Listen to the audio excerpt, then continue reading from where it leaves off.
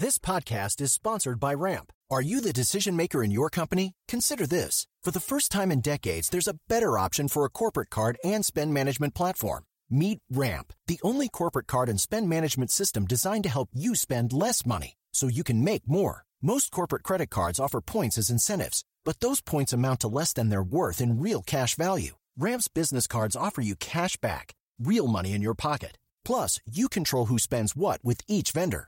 And Ramp's software collects and verifies receipts automatically, which means you'll stop wasteful spending and close your books in hours instead of days. Businesses that use Ramp add up to 5% to their bottom line the first year. If you're a decision maker, adding Ramp could be one of the best decisions you've ever made.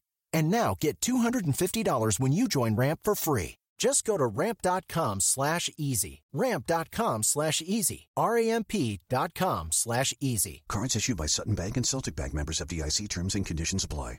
Today is November 7th, and you are listening to Transport Topics. I'm Esmeralda Leon.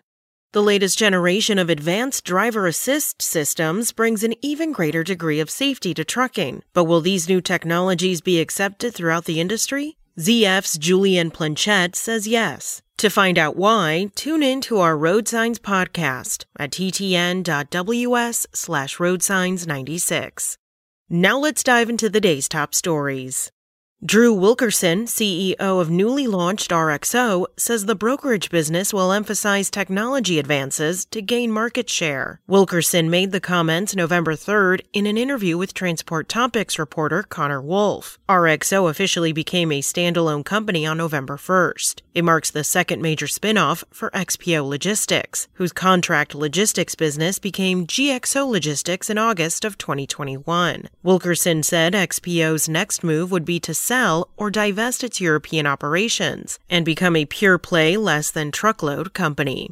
U.S. Express Enterprises reported revenue growth, but earnings were dragged down for the third quarter, largely due to two sizable claims, the Chattanooga, Tennessee truckload carrier reported November 3rd. Revenue increased 11.5% to $547.8 million, but the company posted a net loss of $19.8 million.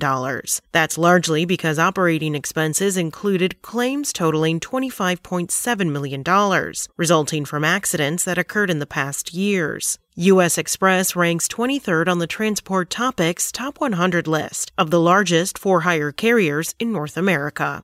There's a new twist to this year's Global Freight 50 rankings that have now been released. The 2022 edition includes not just asset-based carriers that move freight with their own vehicles, vessels, and equipment, but also third-party logistics companies that serve as intermediaries between shippers and carriers by arranging and coordinating shipments. As a result, several major freight brokers, international freight forwarders, and global logistics providers make their debut on this year's list. See the new rankings at ttn.ws/global freight.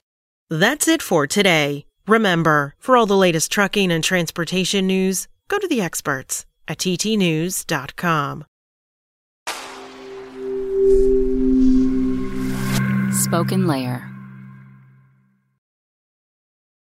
Without the ones like you, who work tirelessly to keep things running, everything would suddenly stop. Hospitals, factories, schools, and power plants, they all depend on you.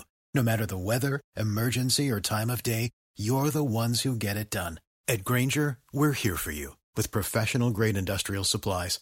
Count on real-time product availability and fast delivery. Call, click Grainger.com, or just stop by. Grainger, for the ones who get it done.